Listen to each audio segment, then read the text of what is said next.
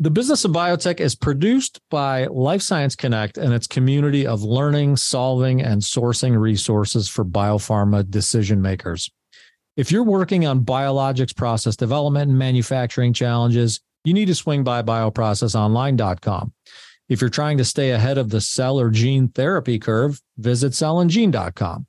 When it's time to map out your clinical course, let clinicalleader.com help. And if optimizing outsourcing decisions is what you're after, check out outsourcepharma.com. We're Life Science Connect, and we're here to help.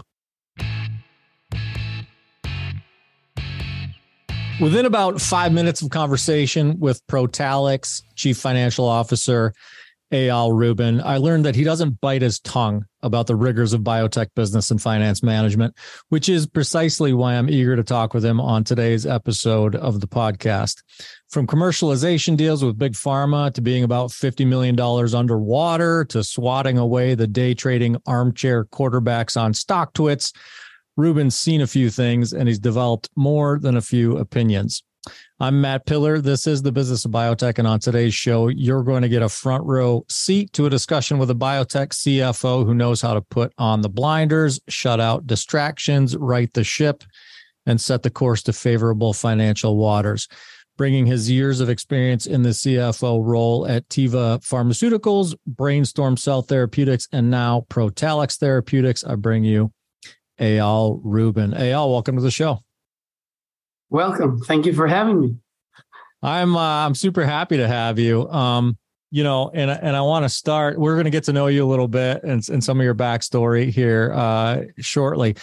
But I want to start with just some backdrop on who and what Protalix is, because you're a unique company in the context of the Business of Biotech. We typically spend our time talking with new and emerging biopharmas who haven't seen an approval yet. And Protalix, in fact, has had a couple now. In fact, it's the first company to gain FDA approval for a plant cell culture express protein. So just to kind of set the backdrop for who Protalix is and what it is, to set up this conversation we're going to have about financial management and your role there, just tell us a bit about the company and that very unique product.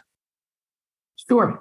So Protalix was founded almost 30 years ago in 1994. And as you mentioned, it's the first ever company that gained FDA approval for a unique Protalix platform. The platform, basically, we express complex human protein through plant cell in suspension. And 99.9% of the systems in the world, they express complex human protein through mammalian cells, which is called CHO systems. We do it through plant cells. As always, you have advantages and disadvantages, but I think that the most standing out ones is obviously the cost of setting up such a production plant. We're talking about a fourth and maybe a fifth of the cost of setting up a CHO system plant. No risk of viral contamination. We just came out of COVID. Not even. I heard that there's like a new version of COVID somewhere in the UK. We have zero risk of viral contamination, means that the plant viruses cannot be transferred to human beings, obviously. This is the reason that through COVID, we worked like 100% utilization of the plant, of the production plant. And I think that the ease of use, we manufacture at room temperature, no need for closed loops, clean rooms, everything like is in regular rooms. We take polyethylene bags, plastic bags of hundreds of liters, and you simply express the complex human proteins, and it goes all the way up and downstream till you have this little 20 milligram value.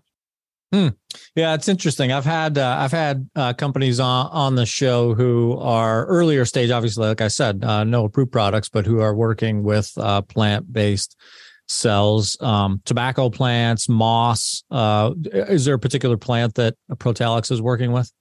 So the first approved drug, as you mentioned, we have two approved drugs. One of them is Elelyso. That was the first one for the treatment of Gaucher disease. This is based on carrot cells. And the second one is tobacco cells, Elfabrio, the drug, the treatment for Fabry, which is based on BY2 tobacco cells. Yeah, very cool. Yeah. Well, Mama always told me to eat my carrots, but she warned me about the perils of tobacco. So it's amazing what we can do with modern science. So I want to get into this conversation around, financial management. And last time you and I spoke, the conversation kind of started around a frustration with share price, and here we are with a company that's got a couple of clinical successes. You've had obviously scientific success that led to that. And yet your share price doesn't necessarily reflect that success. Frame that up for us. What gives? So that's the $1 billion question, and we'll spend some time on it then. Yeah, we find it also challenging to explain to ourselves, to the board, and obviously to the investors. And if I had to frame it, I think that I would just mention, I think, 3 different aspects of obviously it's a complicated discussion and analysis. There are various reasons. I can blame the markets, the NBI, the XBI. I can blame the whole world and his mother. But, looking inside into the company, I think that 3 things really stands out. A, the company has its history, and you can't wipe it out. The company at peak, was traded at $1.2 billion on the back of the approval of the first drug, Elizo, after signing with the commercial agreement with Pfizer. And I think that evidently the company didn't deliver. And, without getting into the details, obviously Pfizer doesn't sell. So, 40% royalties of a zero stays a zero. And the company went into financial distress and took debt in the form of convertible notes. And slowly but surely, my welcome present as a CFO, I got the company at the $15 million market cap. So we let down plenty of people. Probably not only let down, but also pissed them off. Mm-hmm. So I can't blame them. That's first. Second, I think that, given the first experience that our investors had, the proof is in the pudding. The fact that, we have a second approved drug, both in the US and outside the US, in Europe, is very exciting. As you say, a clinical success, which we should be proud of, and we are. But yet to be proved on the commercial side. And we picked Chiesi. We think that they are like a very good partner, very committed one. They put a lot of money, on stake here. And they're starting. They just launched in the US, and they are launching now in, several countries in Europe. But they will take time. And I think that investors and, looking at statistics, companies with 1 or 2 products after approval, the share declined anywhere between 40 to 50%, because people need to see now the proof is on the company until you really show some sales. And I think that's the second factor. The third, I think, is also the mix of the investors. We did the secondary offering in 2021 with Bank of America. We had all the hot names, Vanrock and Vanguard and Baker and Munashi and Perceptive and BlackRock. And once we got the CRL, obviously, they all, sold the shares, and we were left with retail. Some of them are very loyal, very sophisticated, but some of them are not. And some of them are making their 10, 20 cents, and they simply dump the share. And when you have 95% of your investor base is heavily, relied on retail, obviously it's very difficult to push the share. And that's what we're struggling. Nevertheless, we're trying to manage not only the share price, but also a company. Yeah. And we brought the drug to the finish line. And we're going to keep on doing whatever we can do and whatever, we have in our power to push the share price up and maximize the shareholders' value. Well, let's talk a little bit about that. Like what is within your power? And I think of the 3 things that you mentioned, my very simple take on it would be that two of them feel like there may be some levers, dials, buttons you can push, pull, and turn. The commercial proof one, that just may take time. Although, there's a solid effort behind that too. So let's take each one of those and maybe just give me some thoughts and kind of put yourself in the position of, a seasoned CFO who's maybe giving some advice to a CFO who might face these same challenges moving forward. The history, overcoming the history of a company that has had its fair share of struggles. And we'll talk a little bit about that turnaround in a minute too. What do you feel like you and the other, C-suite director level employees at Protalix have to offer to adjust or change course of sort of that historical perception of the company?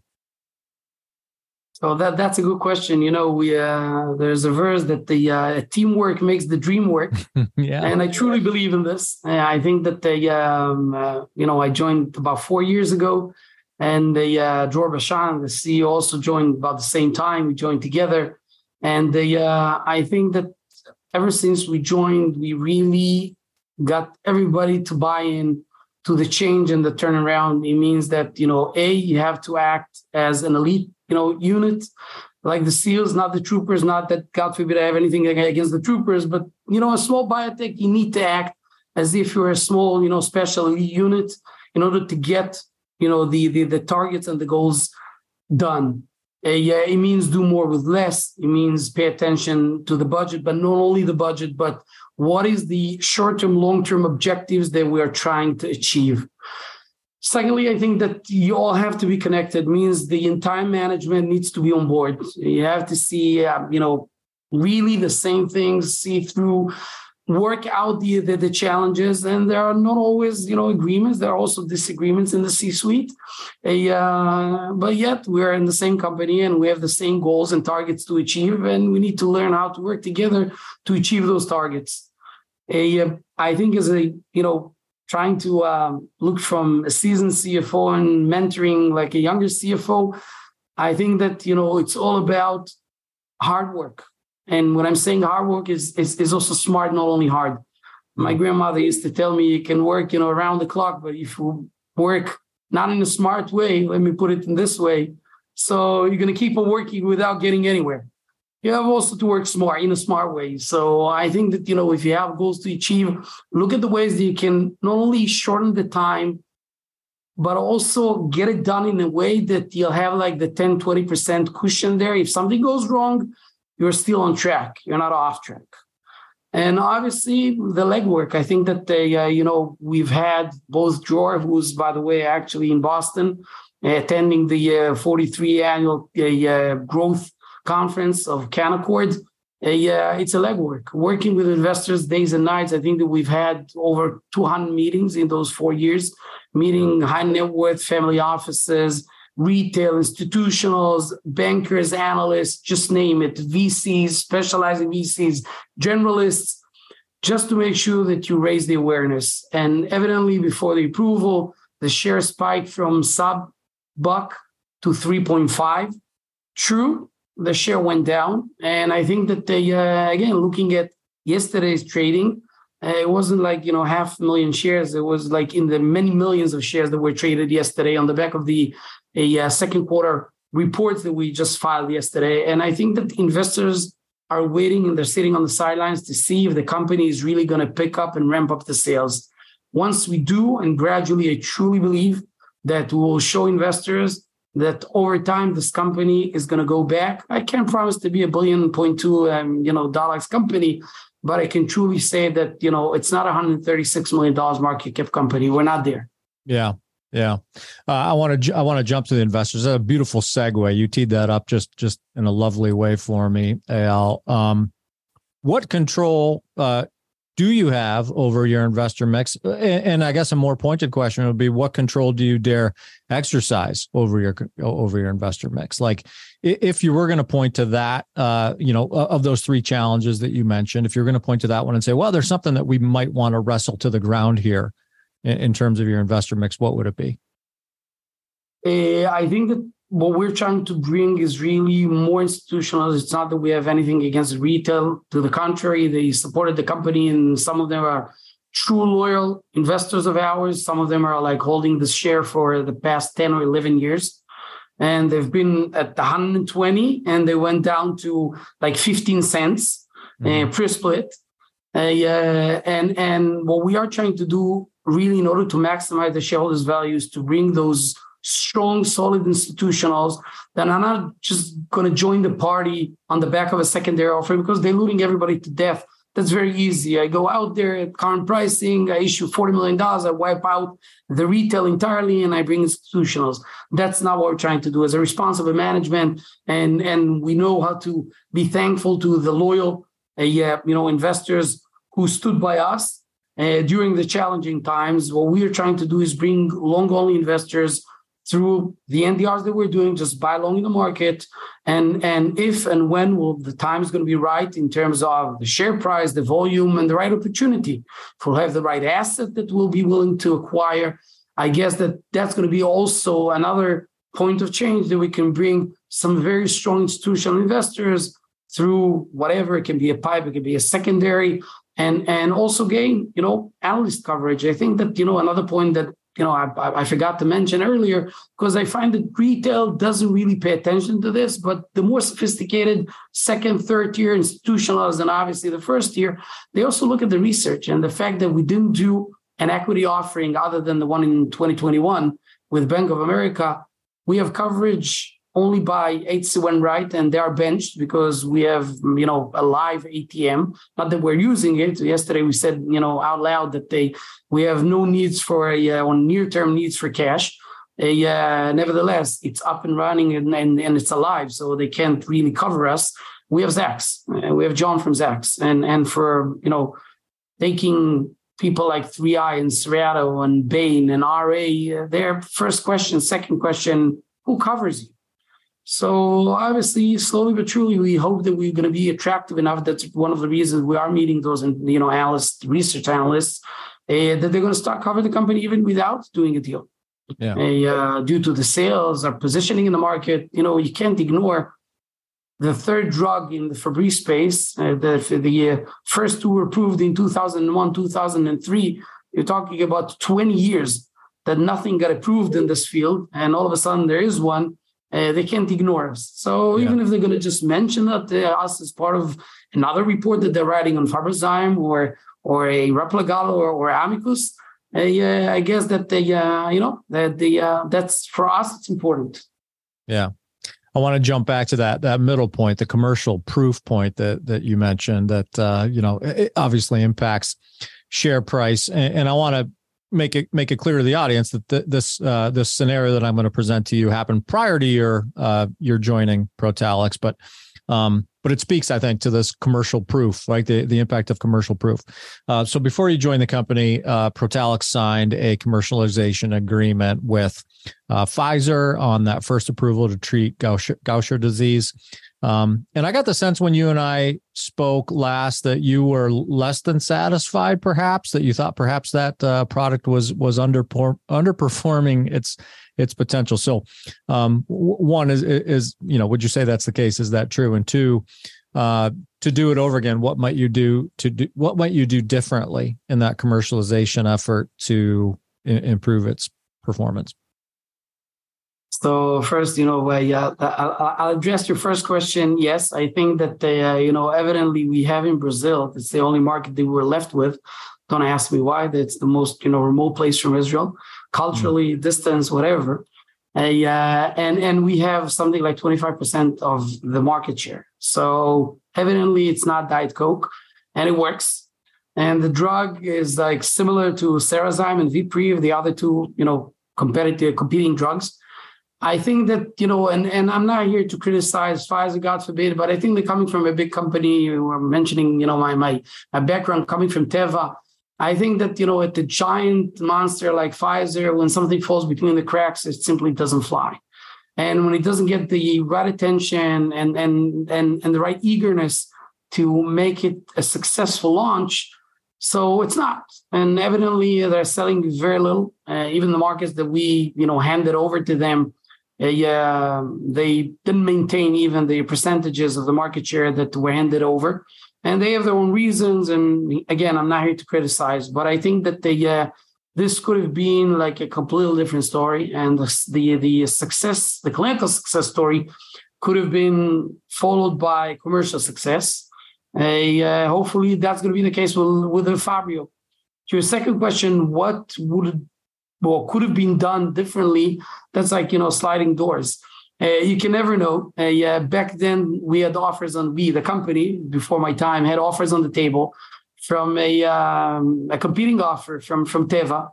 And, the down payment was different. The royalties were different. And again, it's not that I know if Teva would have done a different job, but I think that maybe going after the giant partner is not always the right solution. Maybe looking for somebody who's smaller but hungry and starving for success. And you're going to work closely with them. And I can, those past 4 years working with Chiesi, I can tell you that the eagerness is there. They are like fully committed. They are dedicated. They are doing everything in their power on all fronts, the regulatory front and the commercial front, and helping us, behind the scenes. And I think that, Giacomo Chiesi himself, who's the head of the global rare disease, was invited and he presented in our investors event late June. And I think that they showed their commitment to the success of the Elfabrio launch. And let's all hope that it will be even more successful than we think. Yeah. Good deal. All right. Well, I think I have one more question that paints the bad news picture, but it's a good point to pivot the conversation towards the positive, and that is when you joined the company 4 years ago, it was pretty much underwater. You had I think you mentioned that you had like $8 million in cash and $58 million in debt. So I've got a few questions about that. The first one would be like, why would you take that job? That's a good question. I was asking myself this question for the past 4 years. Believe me.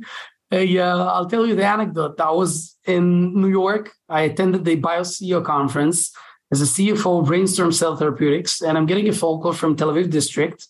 And I pick up the phone, and on the other line, Mr. Shlomo Yanai, who was the CEO of Teva when I joined Teva, obviously. And he asked if I have time to meet him. And I said, of course, why don't we meet on Broadway somewhere? Obviously, he didn't know that I'm in the States. And he asked me to meet as soon as I'm back. And I met the guy as soon as I landed. And he told me about a company with a great story, with a success story of one approved drug. Obviously, unfortunately, a commercial failure, but a great clinical success with second drug on its way. Amazing team, highly, experienced and knowledgeable, great culture up north, in the northern part of Israel. And the only thing which is missing is leadership, knowing your ways on Wall Street, the financial, institutions.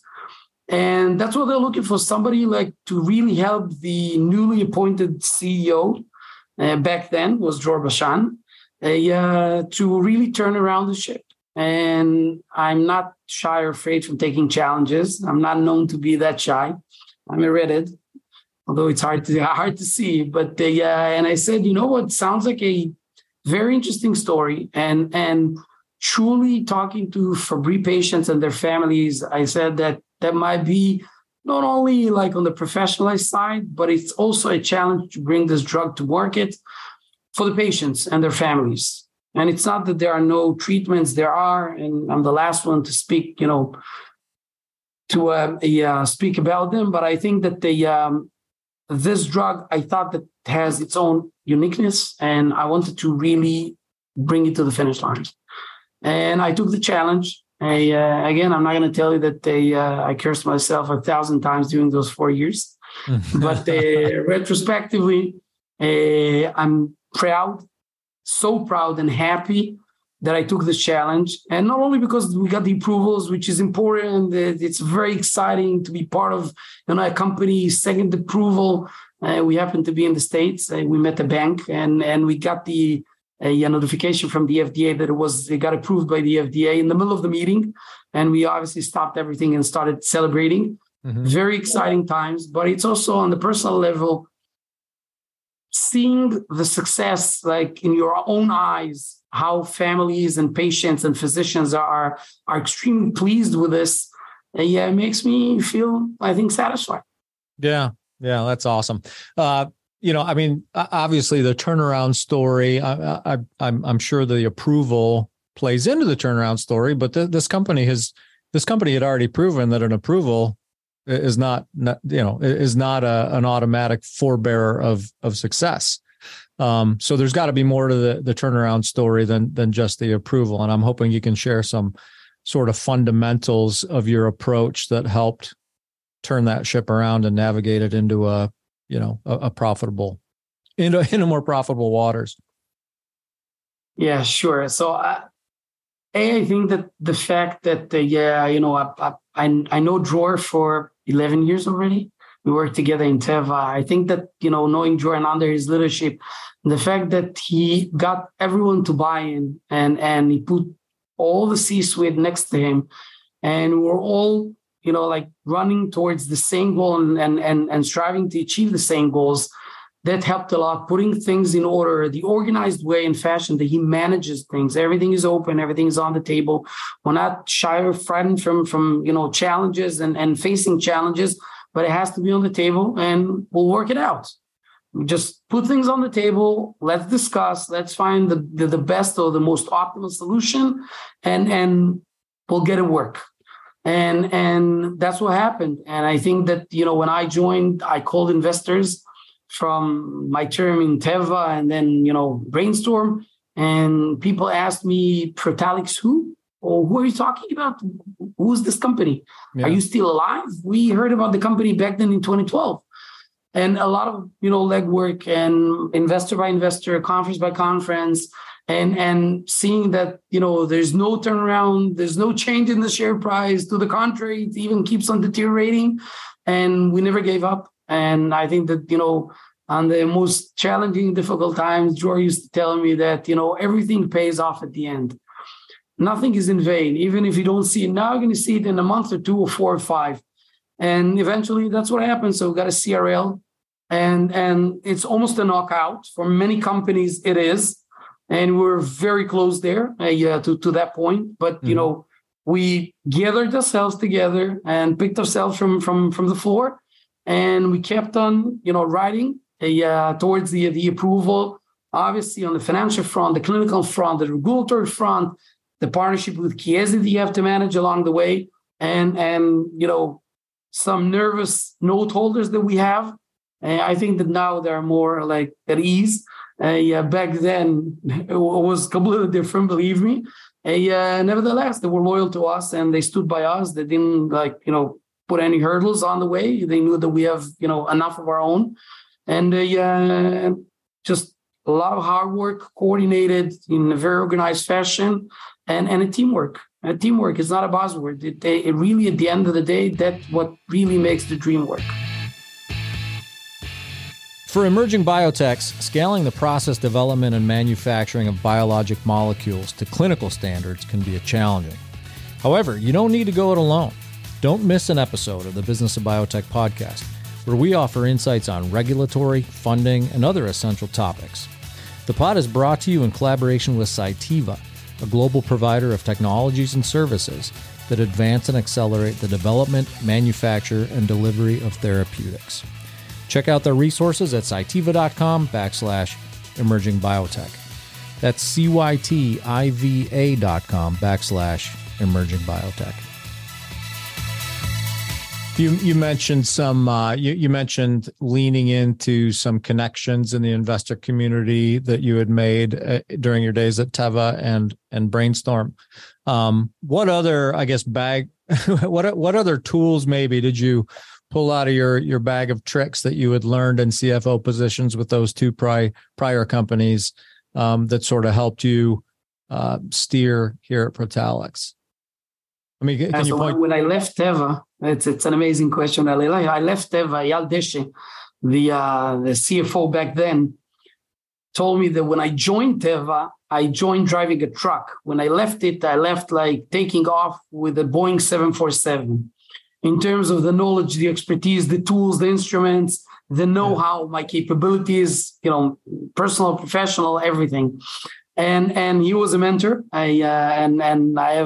I highly respect him for mentoring me. He wasn't shy. He wasn't afraid to let me jump into the water, get wet, get some burns on the way.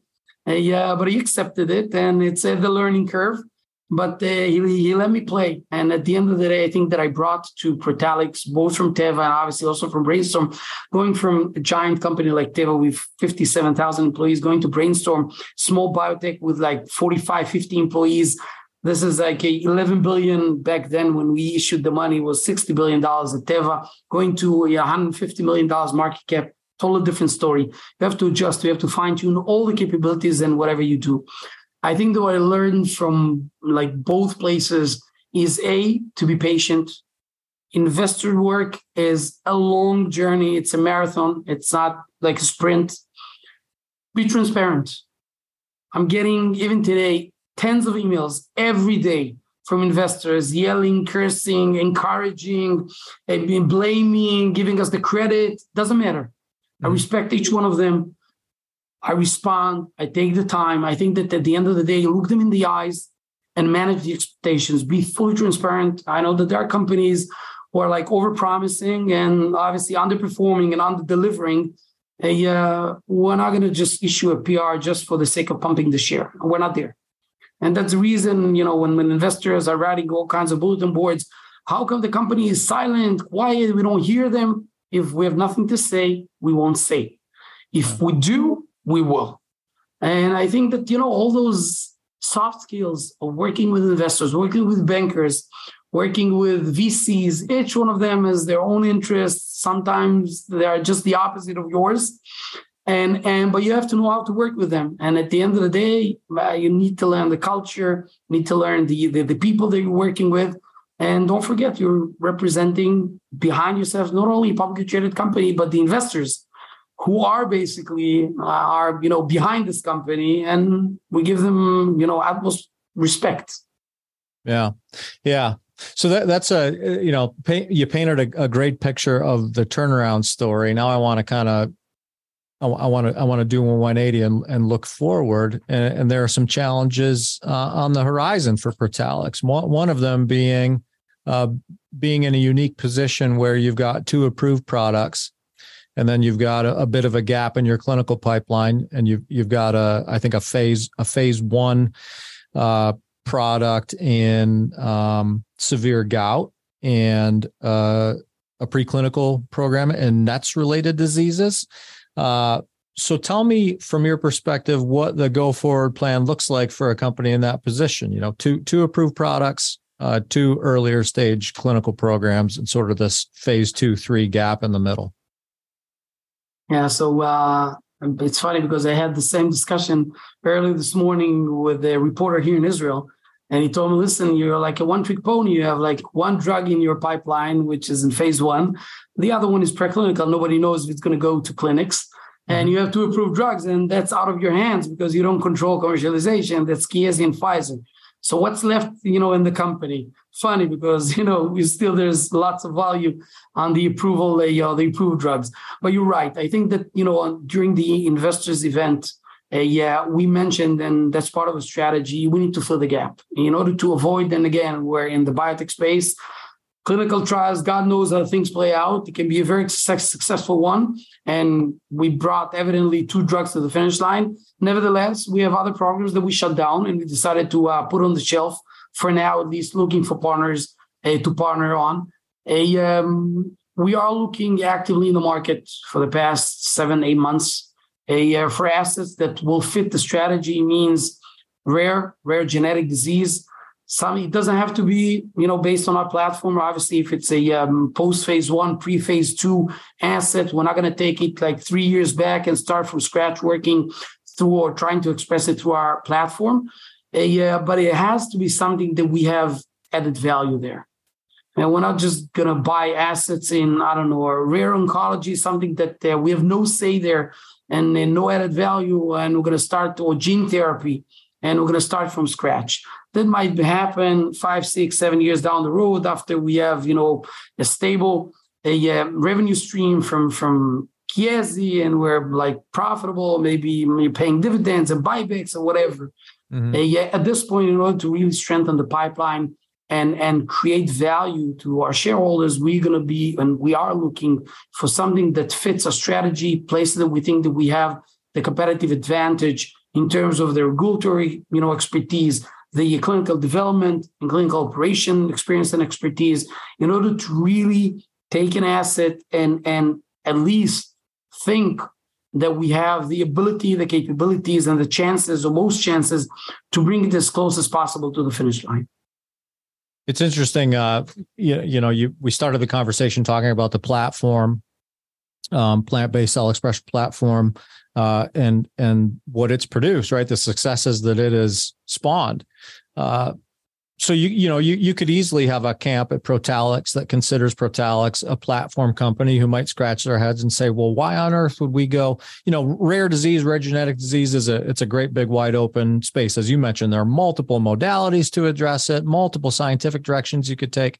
So, there very well could be, I'm not saying there is, but there could be a camp at Protalix that says like, why on earth would we, go hunting for a product that we need to plug into our culture and infrastructure and machine, clinical and regulatory expertise notwithstanding, when we have this platform that we should, that's churned out two successes that we should continue to invest in, and let's just bank on the platform. As I said, I'm not assuming that that's, that there's any division in that mindset, but I am curious, when you have a company that has a platform and you are considering, going to the external market and doing some drug hunting, how you manage sort of that balance or that potential, I guess, internal conflict.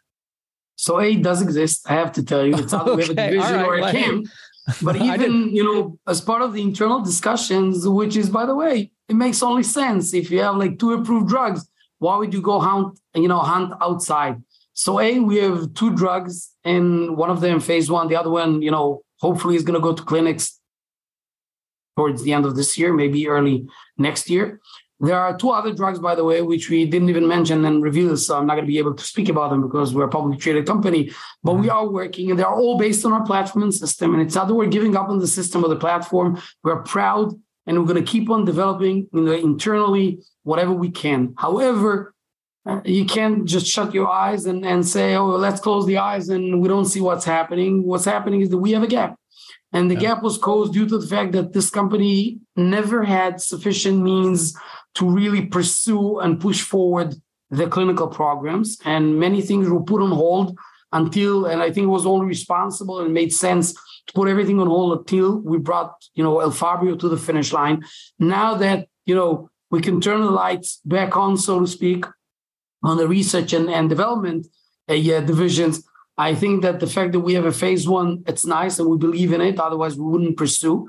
But nevertheless, we have a gap. And if we really want to be like time to market and create a value and not rely on a single asset, which is risky in our business, like 99% of the companies or 98 something fail. Mm-hmm. So in order not to be there and not to just celebrate successes, because we also know that in the past, we didn't have successes with all kinds of clinical programs, which is only natural. You need to look outside. And it's not that we're giving up on the platform, to the contrary. And we might take something that we will do. First act is going to be using a different platform, the CHO systems. And maybe later on, as lifestyle cycle management, although it's like a brand new product, but we might do something on our platform or have whatever we develop internally. So we're going to have, hopefully 3-4 years from now, we're going to have 4 or 5, clinical programs in all kinds of stages. And that's what a biotech company at our size should strive for. Yeah. What does that look like internally right now from a workforce and HR standpoint? It almost sounds like, you could effectively be running 2 sort of separate organizations, one who's dedicated to the platform and the R&D that's happening there and the to be named, yet unnamed clinical programs that might come out of that in short order. And then another sort of drug hunting, clinical regulatory, let's bring something in and move it down the pipeline kind of effort. Is it that way, or is it completely integrated? I guess I'm trying to get a sense for how you manage HR personnel and the each initiative either separately or sort of intertwined. So I think that the devil's in the details as always. It depends on the asset. If we're going to buy an asset that will come with personnel, obviously that's going to be one thing. If we're just going to buy the asset, obviously we'll have to strengthen the R&D arms, both the R and the D, and take it from there. It also depends on the stage. If it's like a pre-phase 1 or phase 1, it's one thing. Phase 2 ready, middle phase 2, it's a different story. Not to mention phase 3, which is like 70% there. So I guess it depends on the asset, depends on the stage. Obviously, we're not going to run two separate, companies or organizations in parallel. But the question is to the level of implementation. Coming from Teva, we acquired companies one after the other. We couldn't even swallow as much as we bought. One would say that the company really choked. Look at the market cap. But I can say that for a small biotech company, it will have to be an integrated effort at the end of the day. So we might have, chief medical officer, and he is going to run in parallel, two big programs, and all the rest are going to be in the research phase yet. At the end of the day, it all has to be integrated because the company has the same pockets, the same bank accounts, the same goals, and the same shareholders that we're really trying to maximize the value for them. Yep. Yeah. All right. I'm gonna challenge you with this next one. I'm gonna ask you a question, but I'm gonna give you some parameter. I'm gonna tell you how I'm not gonna allow you to answer. I'm gonna ask you to go back to 2017 when Eyal, a younger Eyal, was leaving Teva, and moving on to Brainstorm. As you mentioned, that was a giant adjustment to a new and emerging biopharma, much smaller budget. Now I'm going to ask you to give that younger Eyal some advice, but I'm not going to allow you to say, work hard, be diligent, be passionate, because we get that about you, Eyal. We see it, right? We know that. I'm going to ask you to answer that question thinking more tactically, maybe more strategically, right? You understand where I'm going with it? Yeah, I am. Yeah. Wow, what a question. Yeah. Well, I know I put you on the spot with that one, but I think the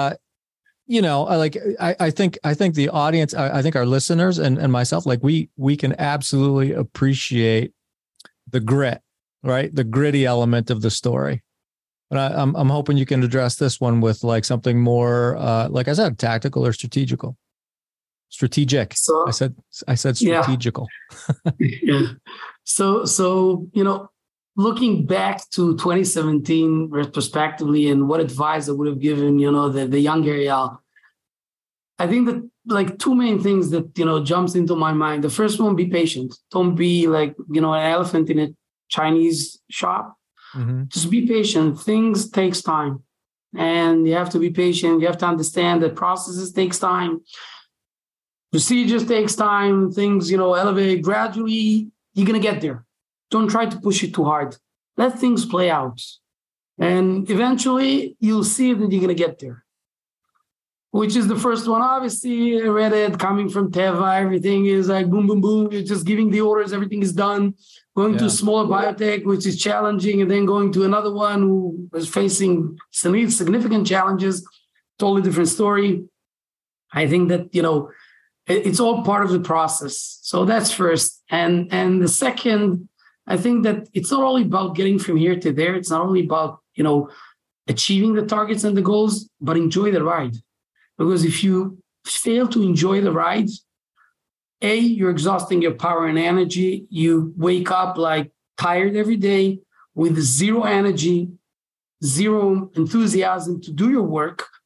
And if you really know how to enjoy also the challenges, and when you're facing, the downtimes, it's an opportunity to learn and to face it.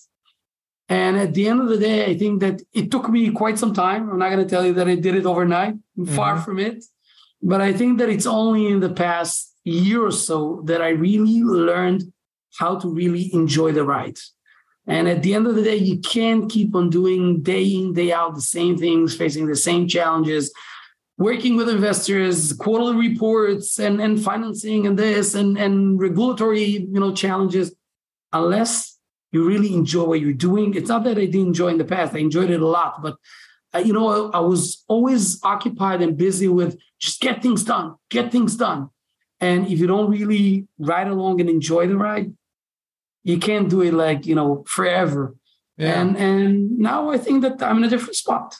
Well, I got to ask you a question on that one, on the enjoy the ride part, because you said, well, yeah, I've always enjoyed my job. Like that, there's always been enjoyable things about my job, but then there's a difference between that and sort of an intentional awareness of joy, right? Like an attention, or not just awareness, but an intentional creation, enablement of joy. So tell me, what does Eyal do to enable, like intentionally enable or create joy in his job? Is it as simple as like hey, let's go in there and rock some stuff out, but have some fun while we're doing it kind of mentality? Or have you implemented certain practices that you find joyful?